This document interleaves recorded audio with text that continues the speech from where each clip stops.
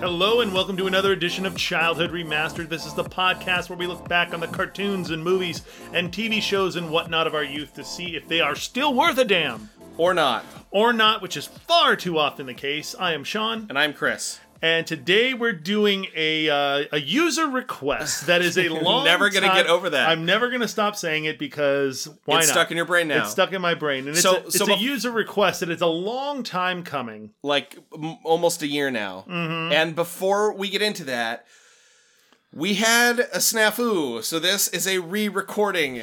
We had the computer deleted this episode and we had to go back and redo everything. So here we are. We've committed, and this has been requested so many times. It just makes sense that we do it twice. It would just make sense. It has to get done. You know what? Actually, maybe we'll delete this, and we'll do it a third time because it's been requested so much. I don't like you guys that much. Okay. Yeah, no, I don't. No, I definitely don't either. We have to thank somebody who has made this request over and over again, and that's Sean Gleason. He was the guy who last year, I don't know if anybody remembers, we mentioned going back and binging an entire year's worth of shows in a matter of weeks. And I've gone back and listened to those earlier episodes, and just if you're starting from here, start from here and go back because these episodes are good. I think you could probably start like maybe episode 25 or so and forward. Yeah, that's probably a good place to start. Yeah. After we got a better mic, we'll go with that. So, and without further ado, that is Rock and Rule. Rock and Rule. Good band, hot music, the best of times. It could have lasted forever.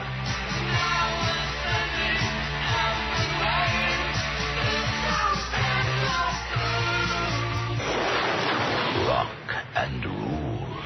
Journey to a world where the cosmic forces of music, magic, and technology collide, bringing you head to head with a beast from another dimension. The Beauty, songs by Deborah Harry. The Beast, songs by Lou Reed and Iggy Pop. The Beat, songs by Cheap Trick and Earth, Wind and Fire. Love.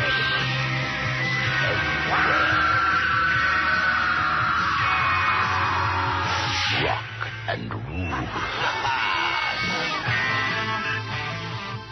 Rock and Rule is You're welcome. Yeah, you're welcome. Rock and Rule is it's an animated movie from 1983. It's a Canadian adult animated musical science fiction fantasy film. I don't know if they could throw more descriptors into that description. Maybe post-apocalyptic might be good too. I don't know. I always like to go to Wikipedia and find their weird description when I'm building the notes and I'm looking around and putting stuff together. I'm like, I want to go to Wikipedia and I want to see what derpy idiot put this giant descriptor in for no good reason. That's what they put in, and it was released April 15, 1983. It had a runtime of 77 minutes with a budget of $8 million and a box office of $30,379. It also currently holds a Rotten Tomatoes score of 72%. And you'll find that's user. Yeah, those are. You'll find that a lot of that is probably due to nostalgia, maybe people remembering this movie from a long time ago and thinking fondly of it. And overall, it was not that great. It was, I don't know. We'll get into it. Yeah. The screenplay for this movie was done by John Halfpenny and Peter Sauter. And the story is by Patrick Loubert and Peter Sauter.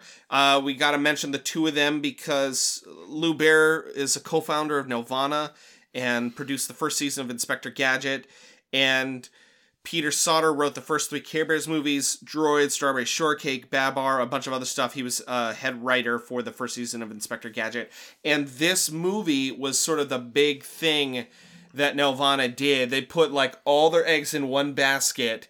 And as a result, this sort of changed their trajectory for years to come afterwards because they then had to take on different kinds of projects than what they wanted to do because this movie lost them so much money. Yeah, this movie was it was almost a studio killer for them. Yeah.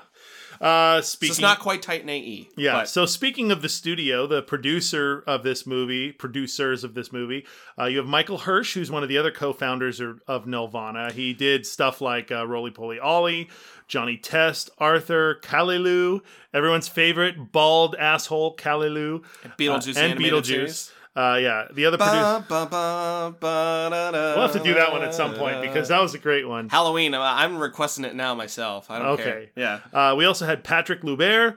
Again. Who was involved with Nelvana. This movie has sort of an interesting... It has a sort of interesting story with the production. It spent several years in sort of production hell. It had several concept changes. At one point, it was called Drats! ! And it was aimed at children, which is a total conversation for us to get into. It had over 300 animators and nearly put Nelvana out of business, as I mentioned. The animation has a sort of unusually high quality for the time. Everything was hand-drawn. This is sort of pre-computer graphics. They were really just starting to get going, and so they were used for only a few like still images for this movie, but everything was basically hand-drawn. Mm-hmm. And the production for this started in 1979. So think back to what else animated was going on in 1979. Think about this movie. If you've seen it, you'll know what I'm talking about. And if you haven't, maybe just go look up images or clips of it, and you'll know exactly what I'm talking about. The animation quality in this movie the bar is set really high. Yeah. Like absurdly high. Yeah, it really is. So the director part of this movie is a little confusing too. So I put this in here because I thought this was interesting. This is just stuff I came up with on my own, kind of looking around. So this movie was originally never released on video. It wasn't released originally. You could only get it sort of bootleg copies at Comic-Cons or other kinds of conventions. People who had recorded it off of, what was it, on HBO? When it was later, yeah. So, and you could actually mail Nelvana, I believe, $80, and then they would send you in the mail a VHS copy that was based off of a TV broadcast of the movie, because they did not have the original film because it got lost in a fire. Yeah. But the movie itself was directed by Clive A. Smith. He is one of the other co-founders of Nelvana, and he was involved with the Star Wars Christmas special, which really put Nelvana on the map, and was involved with the Care Bears movie. He also directed A Cosmic Christmas, and he was the director of that Star Wars Christmas special, the animated part that had the first depiction of Boba Fett. Mm-hmm. It really is the only thing that's halfway decent about that. We covered it before. And it's still not great. Yeah, it's weird. It's very weird. Being the golden nugget on the turd that is the Star Wars Christmas special is nothing to brag about. It's a tough turd to swallow. Yeah. Interestingly enough, Ralph Bakshi is widely credited as being the person that directed this. In fact, if you go to Rotten Tomatoes, one of the person's reviews actually talks about how much they like Bakshi's work, mm-hmm. who had nothing to do with this movie. Yeah. So the music, he did do Fire and Ice and some other things. If you don't know who Ralph Bakshi is, he's worth looking up too. Yeah, the music is probably the best thing about this movie, because this movie it's not a musical per se, but it involves music. The whole name is Rock and Roll. Yeah, the whole thing involves characters that are in bands or that are singers.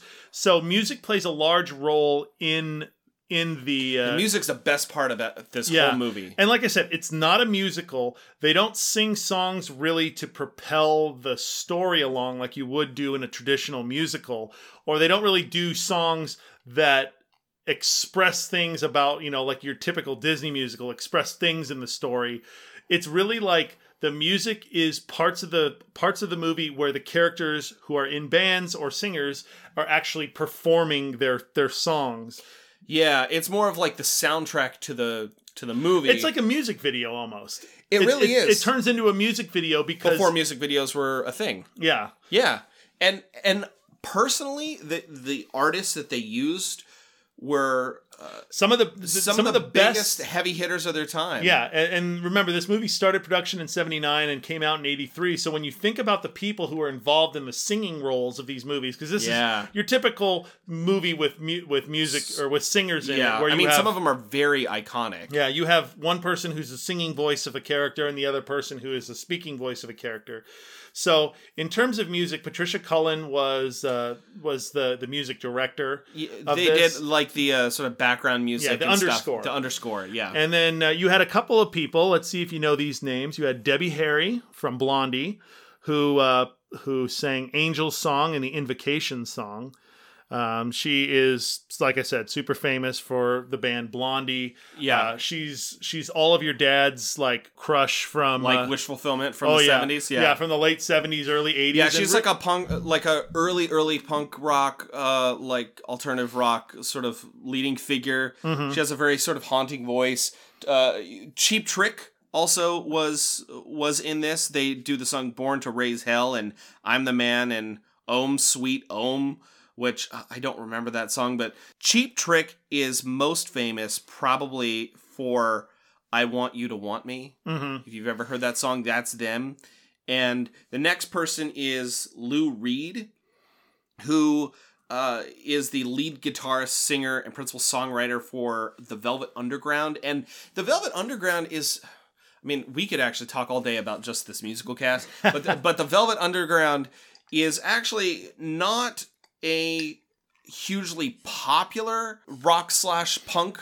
Commercially popular. Like, not commercial. You don't hear them on the radio a lot. No, like you never really did. They were famously managed by Andy Warhol, if you know who that is. And they're mostly considered to be a just highly influential underground rock band more than anything else. Like anybody who plays in the rock genre in the last 30 years would probably cite Velvet Underground as some sort of an influence. Yeah. You know, they do either because it's trendy or because it actually is true. I don't know, but yeah. And in this movie, Lou Reed sings a song, "My Name Is Mock," and "Triumph." The next band is Earth, Wind and Fire. They do a very, I mean, Earth, Wind and Fire is a disco sounding sort of funk. Well, this is 1979, so that makes lots of sense. Yeah, and they do a song called "Dance, Dance, Dance," and they provide percussion for some other parts. Like I said, they're a soul funk pop band of the 1970s. They did a little bit of sort of pseudo disco. They did songs like "September" and "Let's Groove."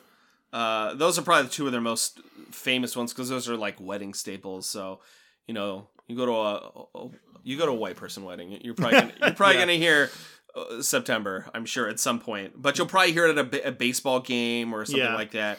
Melanie Brown, we've actually talked about her before because she's Cheer Bear and Baby Tugs from the Care Bears, but I believe she legally changed her name to Melly Fresh at some point. Oh. She's actually a voice actor / recording artist, and she's actually done a bunch of stuff like Strawberry Shortcake and Inspector Gadget and, you know, a bunch of other random like voice acting work. But Iggy Pop is also in this, and he sings a song in this called "Pain and Suffering," and it's actually a song that's not in the version that we watched. Yeah, it's in a different version.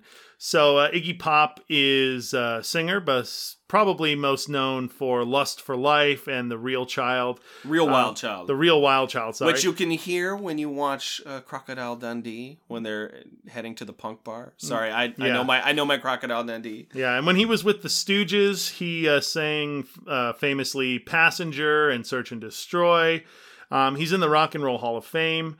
And he's considered kind of a big deal. Yeah, and I think one of my favorite interviews with him is the one that Anthony Bourdain did when the two of them talked about being old salty assholes that used to do tons of drugs and didn't remember where they woke up. And then the interview was on his show. It was No Reservations, I think, or whatever the Maybe the CNN one. Yeah, it might have been the CNN one.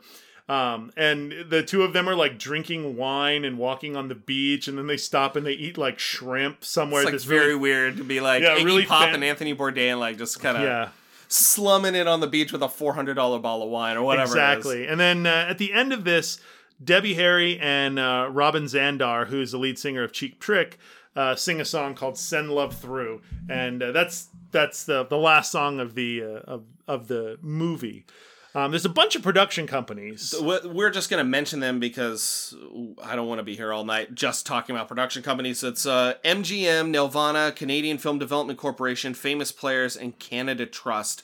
Very quickly, though, we need to mention Metro-Goldwyn-Mayer or MGM because they're a big reason why the film didn't get a really good release. So they didn't know what to do with it, right? Yeah. You know what? Actually, I'm going to save it because there's controversy. We can discuss controversy later, and they're part of that. So I'm going to save it. Actually, we're going to stick it in our pocket and save it for later. All right. So let's talk about the cast then. The cast. So this movie takes place in the post-apocalyptic future. I think the beginning of the movie, it explains. They actually have a voiceover that explains what happened to the world. The war was over. The only survivors were street animals, dogs, cats, and rats. From them, a new race of mutants evolved. That was a long time ago.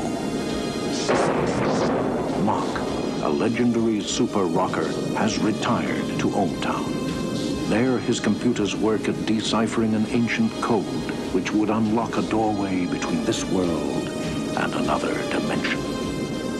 Obsessed with his dark experiment, Mach himself searches for the last crucial component. A very special voice. So you have main characters that are... they're evolved dogs and cats and rats. And if you didn't, and I believe this is a production thing, that they added that at the beginning because people didn't understand. Like, you told me that. Test audiences had no idea what the hell was going on. Yeah, because the characters, they're not even, I mean, imagine Disney. Like, I think of Goof Troop. How anthropomorphic dog people. I liken it more to, there was a series of short animated films that Disney did, I want to say in like the 60s or 70s, that featured Goofy as an everyman. No, those are earlier because those were like the 50s. Disney's last animated was a Mickey one in 1953. So this is on the top of my head, so don't come after me, Flesh Bros. But yeah, it was I think 1953 is a Mickey Mouse cartoon, but it was Mr. Wheeler and all of those. So Disney produced these short those films were the 40s, I think. with Goofy in an everyman role where he was like, he was working in an office and he was doing all this stuff. And if you compare that Goofy to the classic Goofy, the Goofy from like the everyman cartoons, his nose was much less pronounced. He didn't have the long ears. He looked more like a man. I mean, he still looked mostly like Goofy with but he looked more like a man. He didn't have the super pronounced snout. If you took that and then you softened it up further. Yeah. And that's what I'm getting at is you had this well, that's what I was thinking these of, were like dogs. That's what I was thinking of PJ from Goof Troop. Yeah, a little bit like that. You know what I mean? Where he looks like a person's face, but he's got like a weird goofy nose, sort of. Yeah, like so all of our main characters are essentially highly evolved dogs, except for I think Mach might be a rat or cat. Yeah, one of the two. Yeah, and so Jinx, Yomi, so I'm 4. Leave me alone. So Omar is one of our main characters, and he is one of those. He's in a band with a couple of the other characters, and he is one of these dogs. And it's weird because you don't really notice anything weird about them. They don't have like long floppy ears. That you don't notice anything weird about them until they turn in profile. Because then you see how long their snouts are. But most of the time, you don't see that. They just sort of look a little weird. I don't know. So Omar is voiced by... and this two people. Yeah, this is a controversy. That we can get into later. Yeah, he's voiced by Greg Salata, who's a voice actor who had small roles in movies like Weekend at Bernie's, Teenage Mutant Ninja Turtles 2, The Secret of the Ooze. And he was also But keep in mind, those were after this was made. Yeah. So that's a sort of... important. Yeah, so he was a nobody at the time. He was a nobody. So he was also later redubbed and voiced by Paul LaMatte, who he had at the time had won a Golden Globe for movies like American Graffiti and Puppet Master was later. He didn't win a Golden Globe for that, but he was in Puppet Master in the 80s. Yeah. So and then Robin, like we said earlier, Robin Zandar is the singing voice. So what we need to, I think we can get into it now, is that there was an issue with the studio, with the original voice actor for this, Greg Salata, who was, like Chris said, a nobody. He had no real prominent acting roles, and the studio was worried that no one would go to see the movie because this person in one of the lead roles was a nobody. So they got Paul Amat, who had a little less bit of a nobody. Yeah, I want to say he had like a little bit of gravitas. They got him to literally re-record all of the lines that Greg Salata recorded. The version that we watched is the one with Paul Amat, and I have to say that his voice acting is awful. Yeah, and you know what? It is hot garbage. You know what? And hot garbage. I can understand that because there's a difference between voice acting and regular acting. With regular acting, you get to interact with people, and we've talked about this before. You get to interact with people. You're directly talking to someone, which is why the best voice acting usually happens when they're all in the same room. Yeah, or they're just like genius voice actors like Mark Hamill, who could voice act his way out of a paper bag. Yeah, and so at any time. Voice acting is much different. For the most part, it's much different because you're like Chris said, you're alone in a room. You're acting with yourself and just maybe the director giving you some direction. You have a script in front of you, and typically you're not interacting with anyone else. So that could explain how bad he was if he was a more traditional actor. It's real bad though. It's real bad. We'll talk about it. Real bad. We'll talk about it a little later too. The next character is Angel. She is voiced by Susan Roman. We've actually talked about her quite a bit. Susan Roman. Yep. So she voice acted Sailor Jupiter in the original dub of Sailor Moon. She's Melissa Raccoon in the Raccoons. We last talked about her as the voice of Champ Bear in the Care Bears. She's Officer Lewis from RoboCop the animated series, and Mrs. Miller from the Nutcracker Prince. So several things that we've covered. And then obviously Debbie Harry did the singing voice for Angel. Yeah, so Omar and Angel are... Can I just say, by the way, Angel seems intentionally to look less animal-like. They draw her to be the most human with seriously overly exaggerated breasts. It's ridiculous. Yeah, the female characters, her in particular, the female characters by and large look more human than the male characters do. I think it's because they were intentionally sexualized, though. Yeah, I mean, like there are scenes. I want this to be another Roxanne from the Goofy movie. I want to feel ways about stuff. Well, we already watched it. I know you felt ways about stuff. So yeah, come on, that was like a whole generation of weird kids' crush. I'm really attracted to the anthropomorphic dog lady. Yeah, maybe that's why Sean requested this. Maybe he has some unrequited love for dog ladies. Dog ladies. I don't. Hey, you know what? No judgment. Yeah. No judgment. So Omar and Angel are the two of the main characters. They're the leads. They're the singer protagonist-ish. Yeah, I would say they're the protagonists. Yeah, Omar's sort of an anti-hero in a way. Like he's just a like reluctant hero who's an asshole that nobody likes. Yeah. Yeah, and they're both in a band along with two other guys we'll get to in a second. But they're both in a band and they're looking to get their big break. They're trying to find their big break. And their big break, well, at least one of them, one of their big breaks comes from the next Mock character named Swagger. Mock. Yeah, Mock Swagger, who which you never hear his last name is Swagger. And you told me a story about that, right? Yeah, that he had wanted the writers had wanted his name to be Mock Swagger, obviously as a homage, parody, whatever, of Mick Jagger. And if you look at him as a character, he sort of carries himself, kind of looks like Mick Jagger. He's got big exaggerated mouth.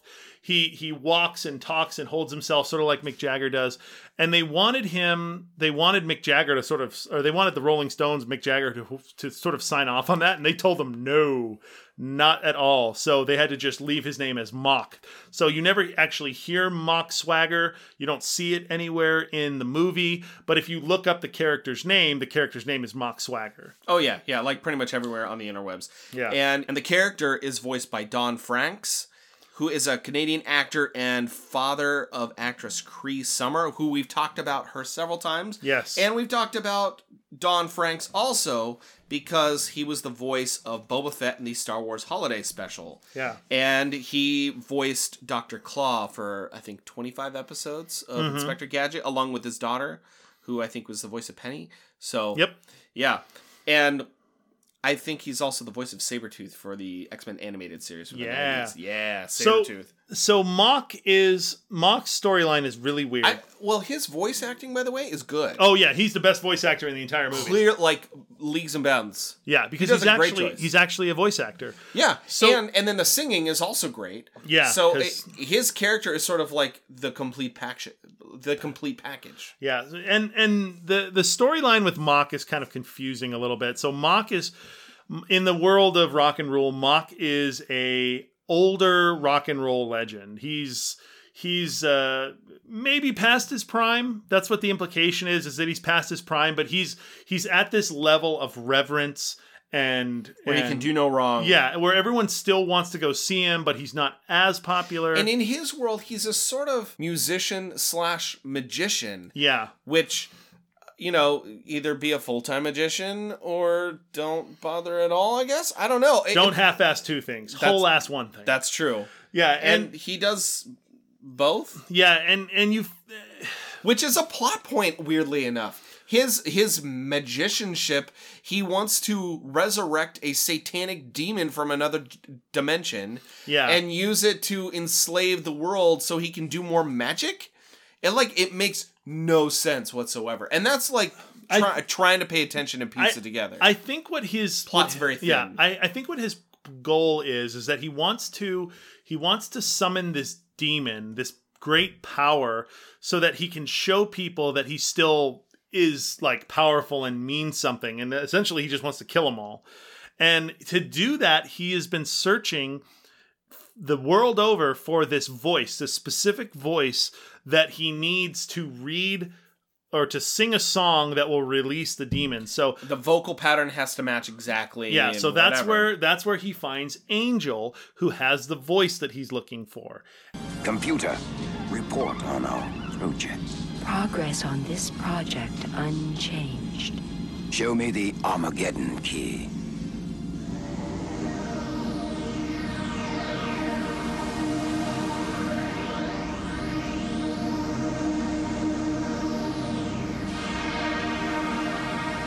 Have you finished decoding it? Decoding not yet complete, Mark. I see. Most recent calculations show you will still need a living voice. The vibrations of this voice will create the doorway through which the being will enter this dimension.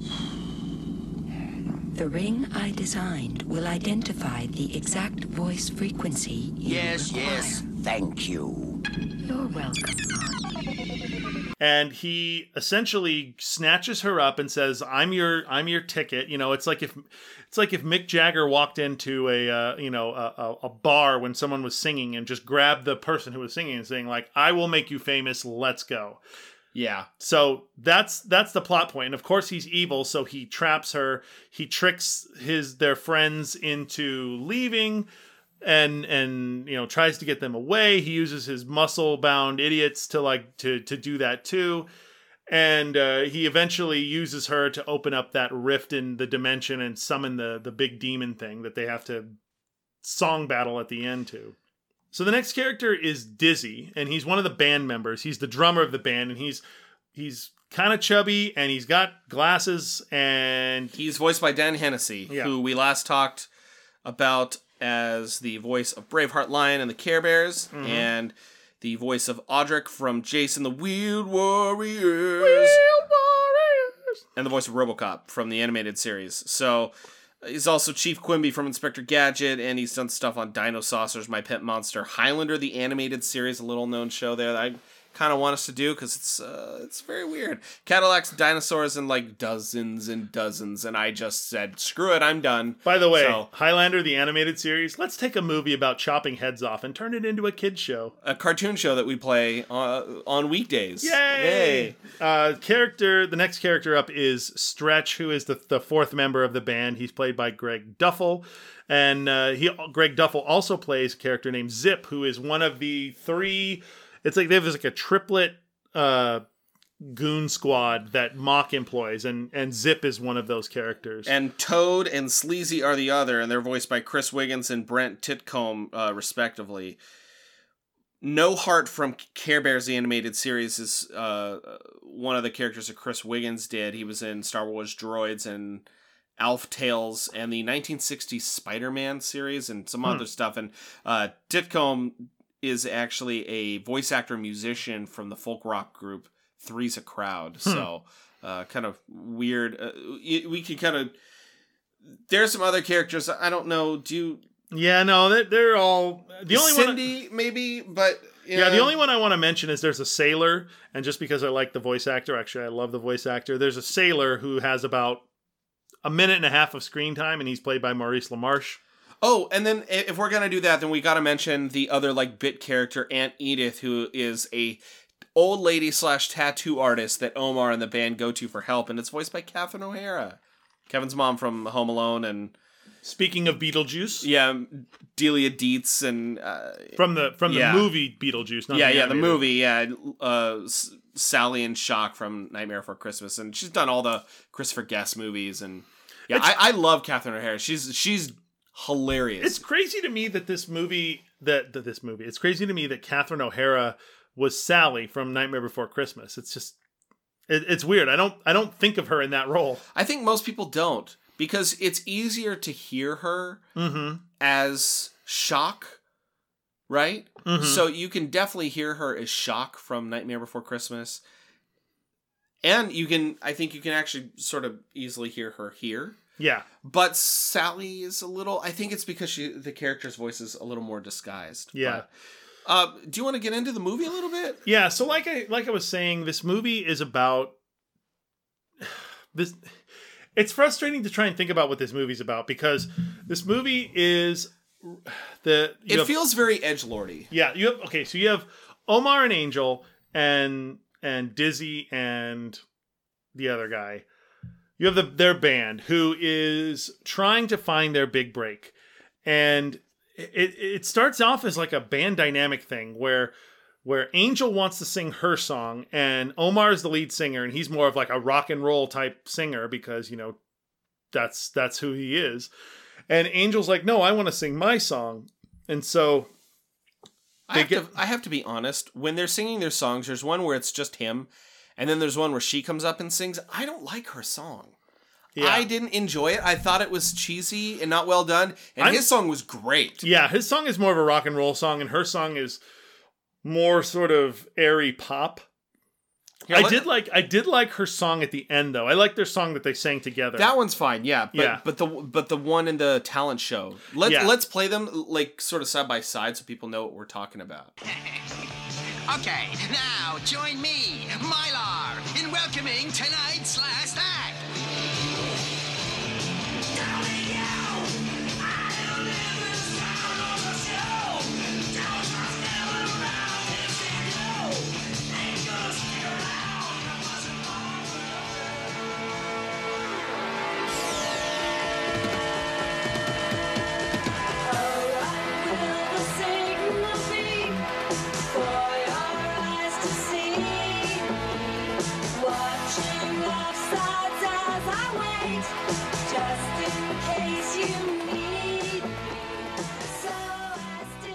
And maybe it's just me. I think I just like his voice. Yeah. I think that's really what it is. He's got that sort of grab, that growl that you need. Mm-hmm. And he does it in a way that's got really good pitch. So, yeah. I don't know. Maybe I'm just sort of biased, but... Yeah, so like I was saying, Mock hears her sing.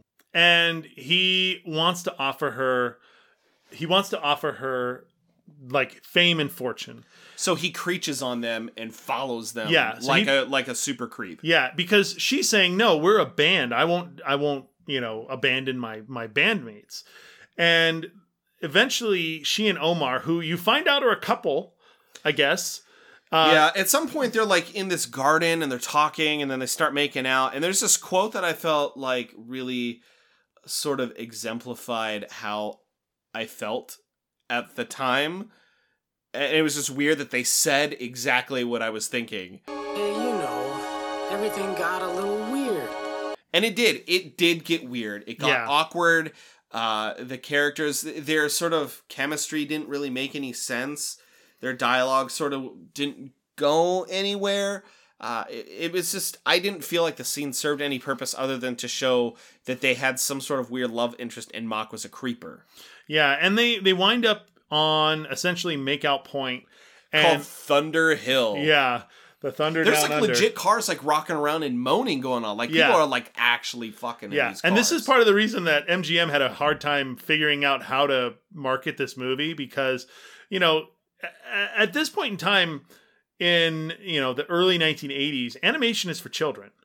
Yeah, late 70s, early 80s. Yeah, animation is for children. So you have this movie Not that's for adults. You have this movie that has pretty much adult themes and, you know, two characters having sex, or it's implied heavily that they're going to have sex. So like, who do you sell this movie to? So they're interrupted in the middle of they're interrupted pre-coitus and by one of Mock's goons.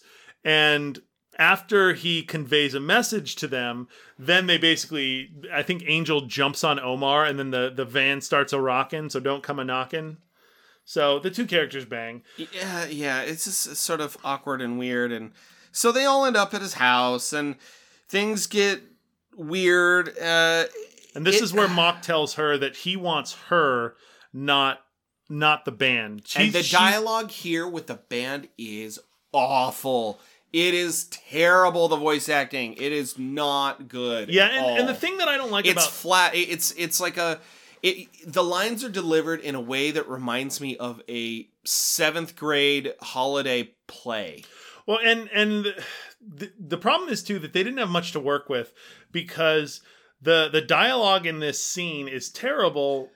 I think it's more the writing than anything. That's what I mean. Else. The writing is just awful. That's what I mean. The writing of the dialogue is just terrible because you have Omar who is being obnoxious to be obnoxious. Like he's what you would think of if you were trying to think of like a really stereotypical like angsty teenager, like whatever dad, oh, okay, I'll do whatever you say because you say, like that's the type of attitude that Omar has. Ah, sweet angel. You look even more beautiful in person than on stage. Better get some antiseptic on that before it festers. Well, that's Omar, our lead singer, and enough about them. Let's talk about you. What did you think of my last album? I loved it. I bought it too. My gerbil uses it for a room divider. But it's through the whole movie. Yeah, it's through the whole movie. And that's part of Omar's problem as a character is that he's hard to... He's not sympathetic. No, he's hard to sympathize with. He's almost impossible to sympathize with because after every scene that he's in, you're like, man, fuck this asshole. I mean, anti-heroes are fine. You're supposed to sympathize with the anti-heroes. But anti-heroes have a charm. That's redeeming quality. That's why Han Solo is so popular. Yeah, they're pluckish rogues. They're scoundrels with a heart of gold.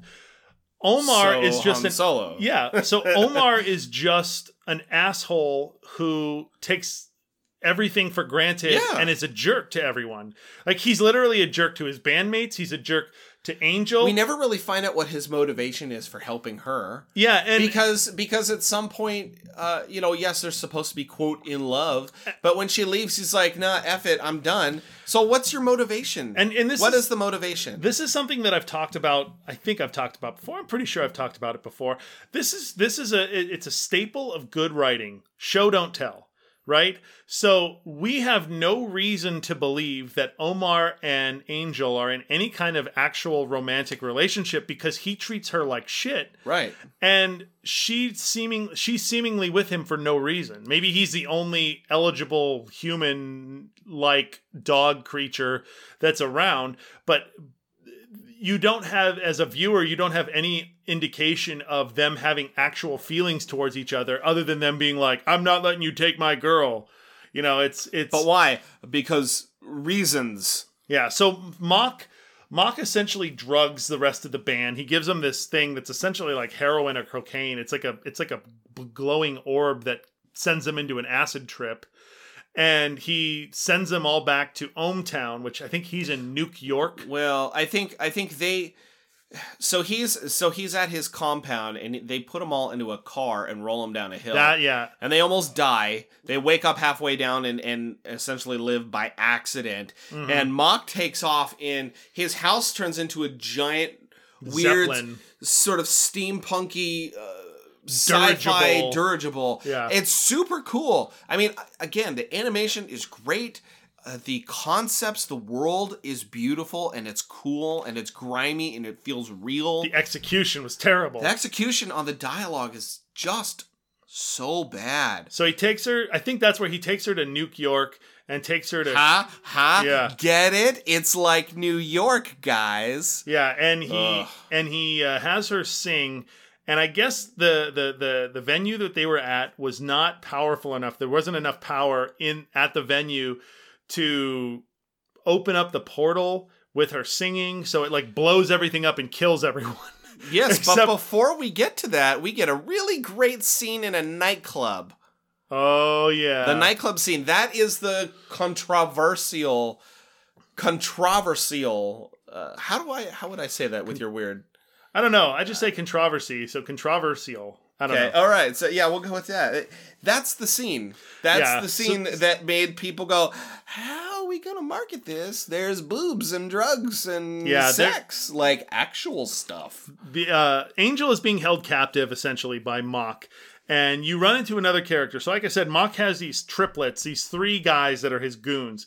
Turns out they have a sister who looks exactly like them. They're these big, burly, giant, like, triangle-shaped characters with little tiny legs and big giant upper bodies, and they're all on roller skates. And she looks like them, exactly but with pigtails. Pigtails and a skirt, and her name is Cindy for Cinderella. Cinderella. Yeah. Get it? We're clever.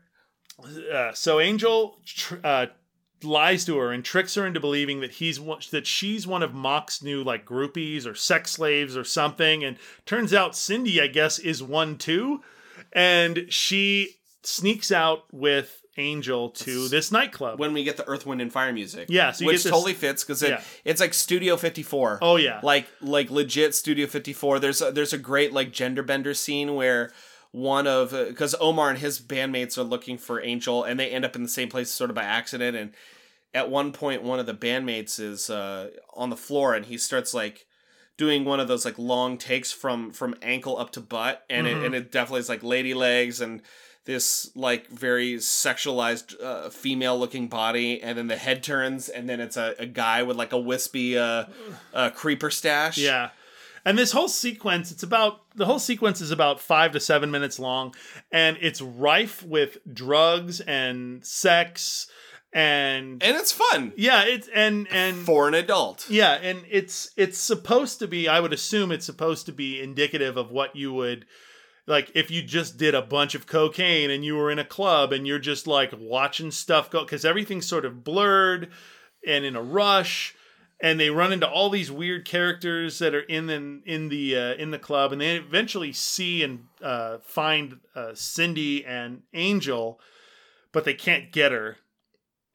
And Angel ends up getting taken to...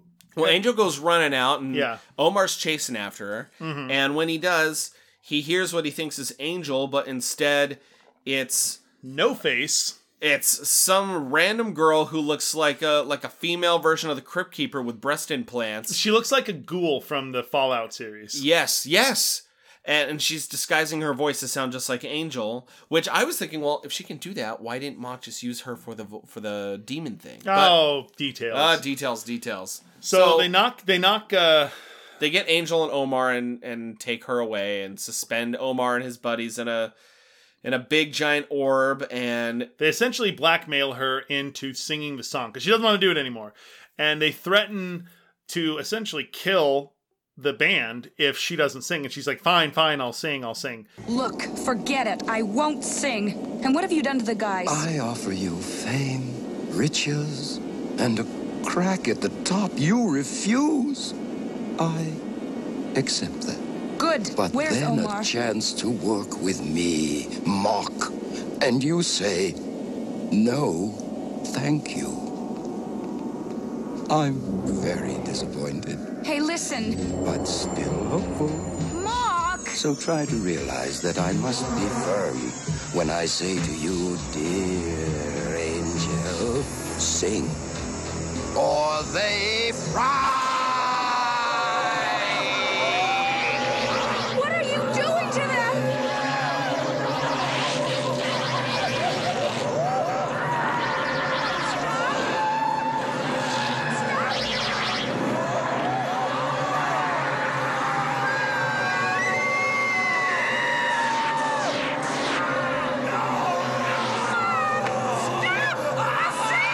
As you wish.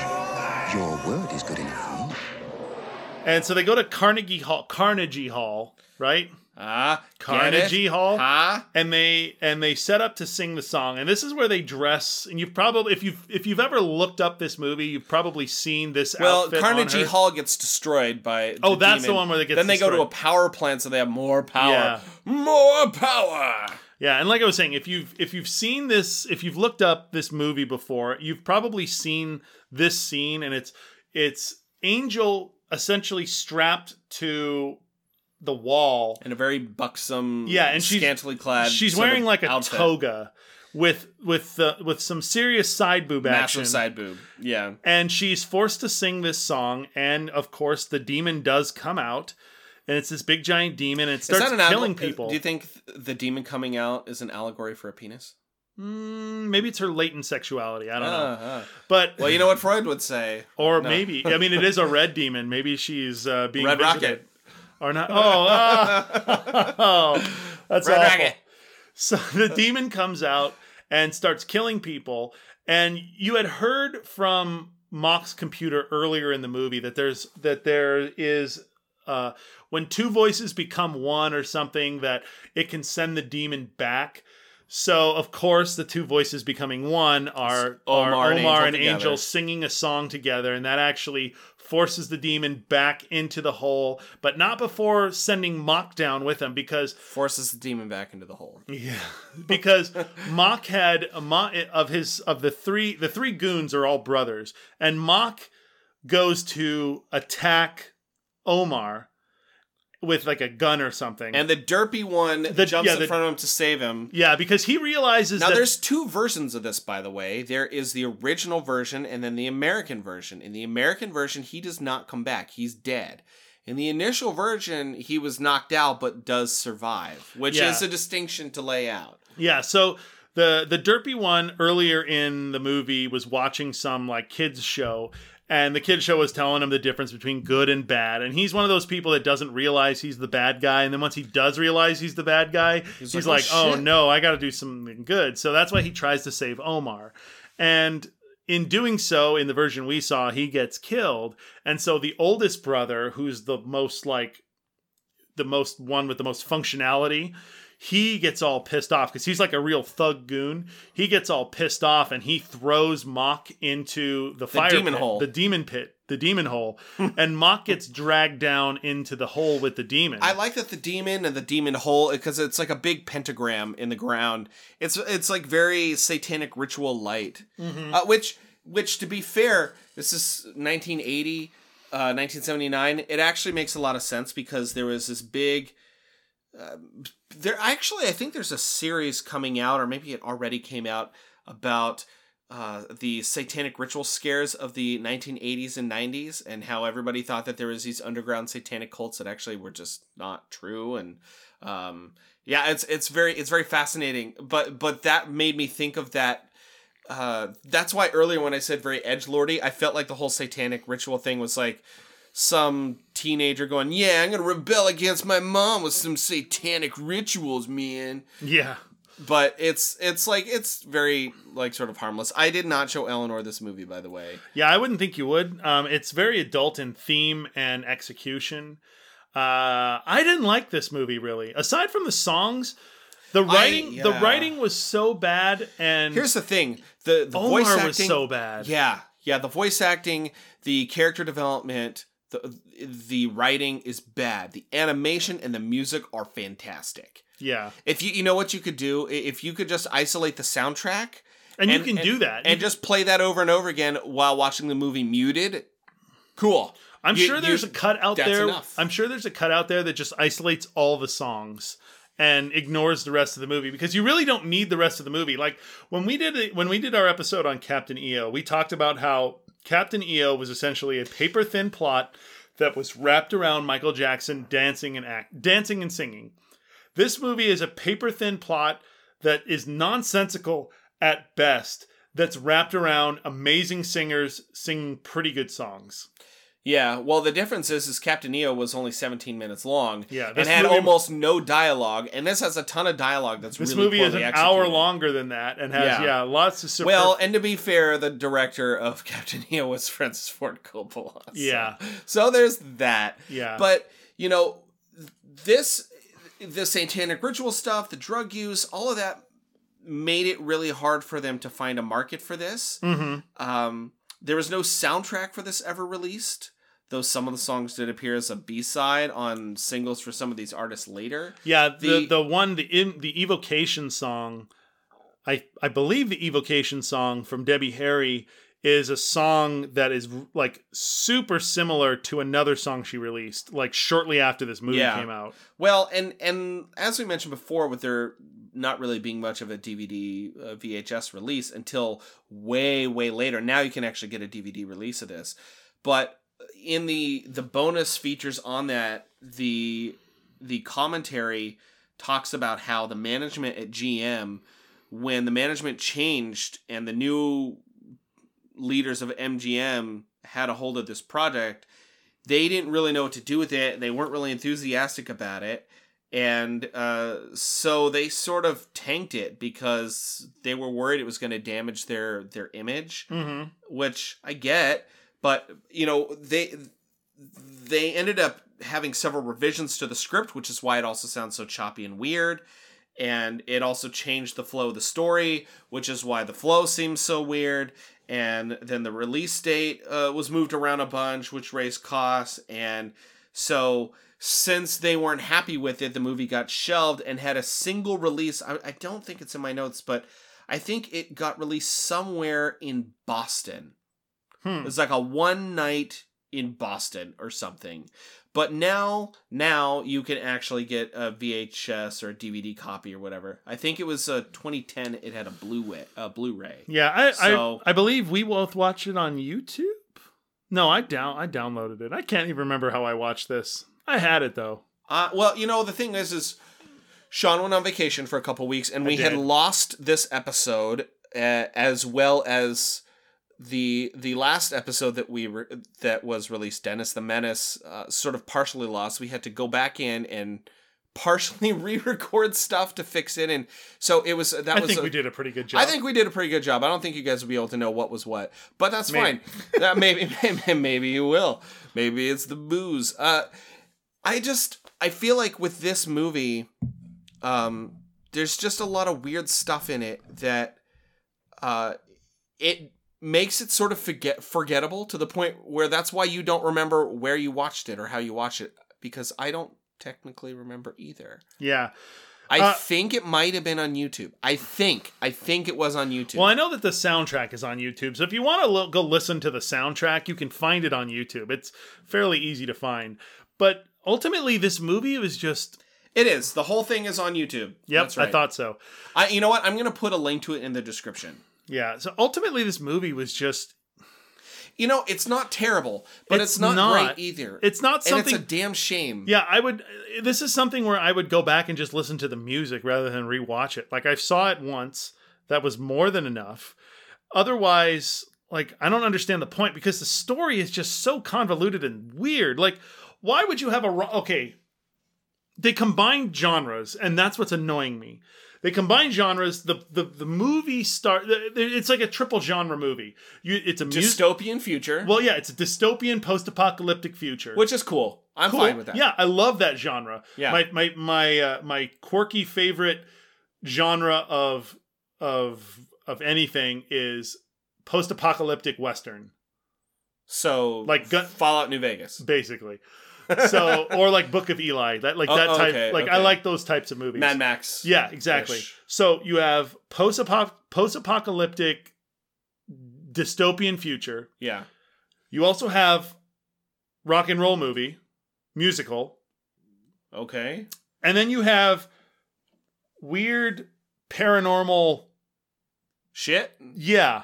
So they combine with drugs and sex. Yeah, so and satanic rituals. This movie tried but it was like they did it just to do it. Yeah, the story, like if they would have just stuck with 2 of those, it would have been fine. If it would have been a supernatural paranormal movie with rock and roll, cool. I know we're going to get hated for these opinions. Yeah. And I don't care. I'm on board. If it was a post-apocalyptic dystopian future with rock and roll, okay, cool, I'm on board. If it was just rock and roll, sure, I'm on board. I don't even mind mixing all the genres together. My issue has always been you can do whatever you want in a story. If you want weird satanic ritual and sex and drugs, cool. Make it work. Don't do it just to make it into a movie. Write good dialogue. Edit it well. And act it well. You can tell me any story you want as long as it's compelling. Yeah, and this wasn't compelling. Do it in a way that's compelling. Make me believe that these characters have some sort of redeeming qualities. I still believe that these characters are terrible. Yeah, I still, oddly enough, I will recommend this because the animation quality in this is so high. Yeah. And the music is so good that I feel like I have no choice but to recommend it for those 2 reasons alone. But the acting is not great. Yeah, except for Mock, as I mentioned before. Mock is good. Mock is good. Mock is good. I'd even say that maybe Angel is okay. It's Omar that really drags the entire movie down. She has almost no lines. Yeah, so. Omar is the one that drags the movie down. The voice actor for Omar just drags this movie down because there's no emotion behind anything he says other than just asshole attitude. I feel like maybe if we could get a hold of the original Canadian version. Yeah, maybe. I don't know. Maybe. I'd like to hear the original version without Lamat overdubbing it. Yeah. Because it could have worked. It could have worked with a better voice actor. Yeah, and also just some of the dialogue felt very pieced together too. So I don't. You know what it sounded like? The dialogue sounded like I say this knowing that I'm closer to one age than the other. This is the dialogue. Yes, we are. Yeah, this is the dialogue that I feel like a middle-aged person in like the 80s would think that a teenager would say. Okay, I get. It's like. I know what all the cool kids are doing. It's like a 55-year-old man dabbing. Yeah, right. You've got your 45 to 55-year-old writer who's like what do those asshole kids say? Like, okay, whatever, old man. What are they talking about on the tweeters? Yeah. Oh, they're talking about it's a series of tubes. Yeah, that's how it works. You can't just put anything on it. It's not like a big truck. I don't know why, but you turned into a Doc Brown. Doc Brown / Bernie Sanders. Yeah, we gotta give the free internet to everybody. To 1.21 gigawatts. So 1.21 trillion people. Let's do it, Marty. So you're my running mate. And Marty. then when you say Marty, I think of Morty? Rick and Morty. Yeah. So I am Morty. So I don't know. I think that's where I stand. Yeah. I stand firmly on the plane of I feel compelled to recommend this, even though.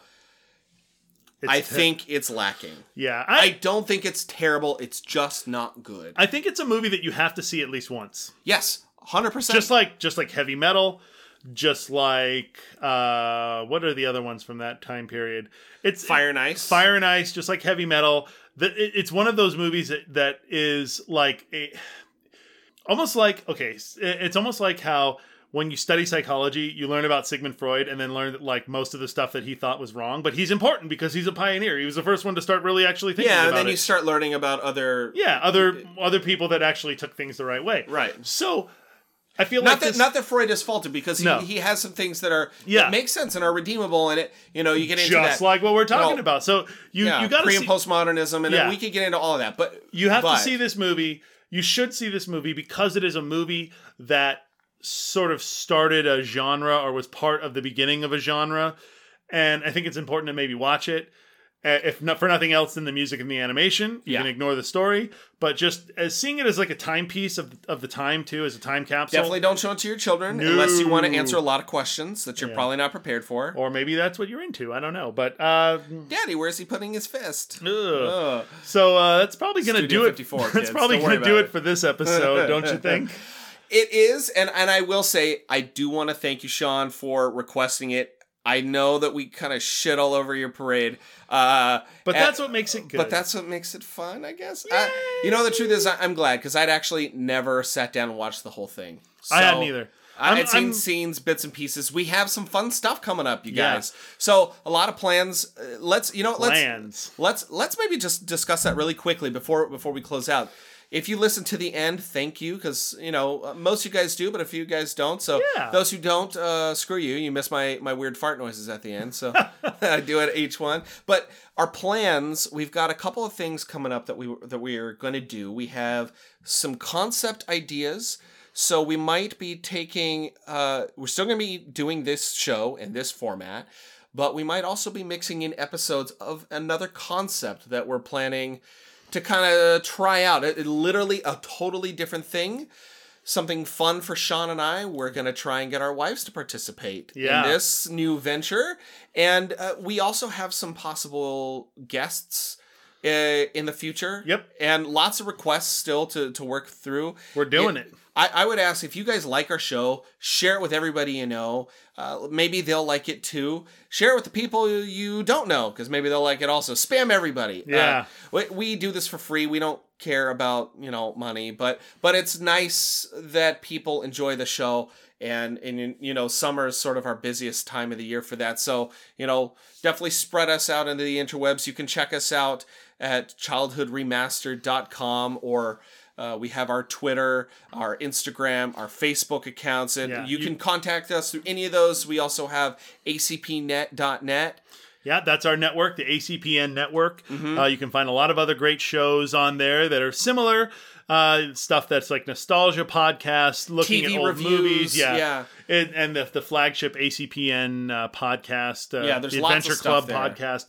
You can check that stuff out. Like Chris said, if you go to our website, we have all of our socials on there. We have a phone number you can call and leave us a message if you want. There is also a link if you guys want a shirt. They have shirts and mugs and stuff like that over there too, built out for all the podcasts. So if you want to do that, I think that's there too. Although I know some people who do custom work that, you know, can always contact us that way also. So we also want to thank the person who gives us our music. John Howarth. The song is called Nascent.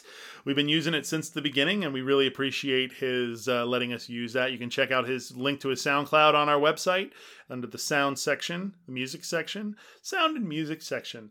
So, that's probably going to do it for this episode. I hope you've enjoyed Rock and Rule. And we're looking forward to the next couple episodes we're doing. Like Chris said, the new venture that we're planning. And also something maybe not podcast related. But we'll see. Yeah, we'll see. We'll see. So, until next time, this is Sean. And Chris. And this has been your Childhood Remastered. We will see you next time.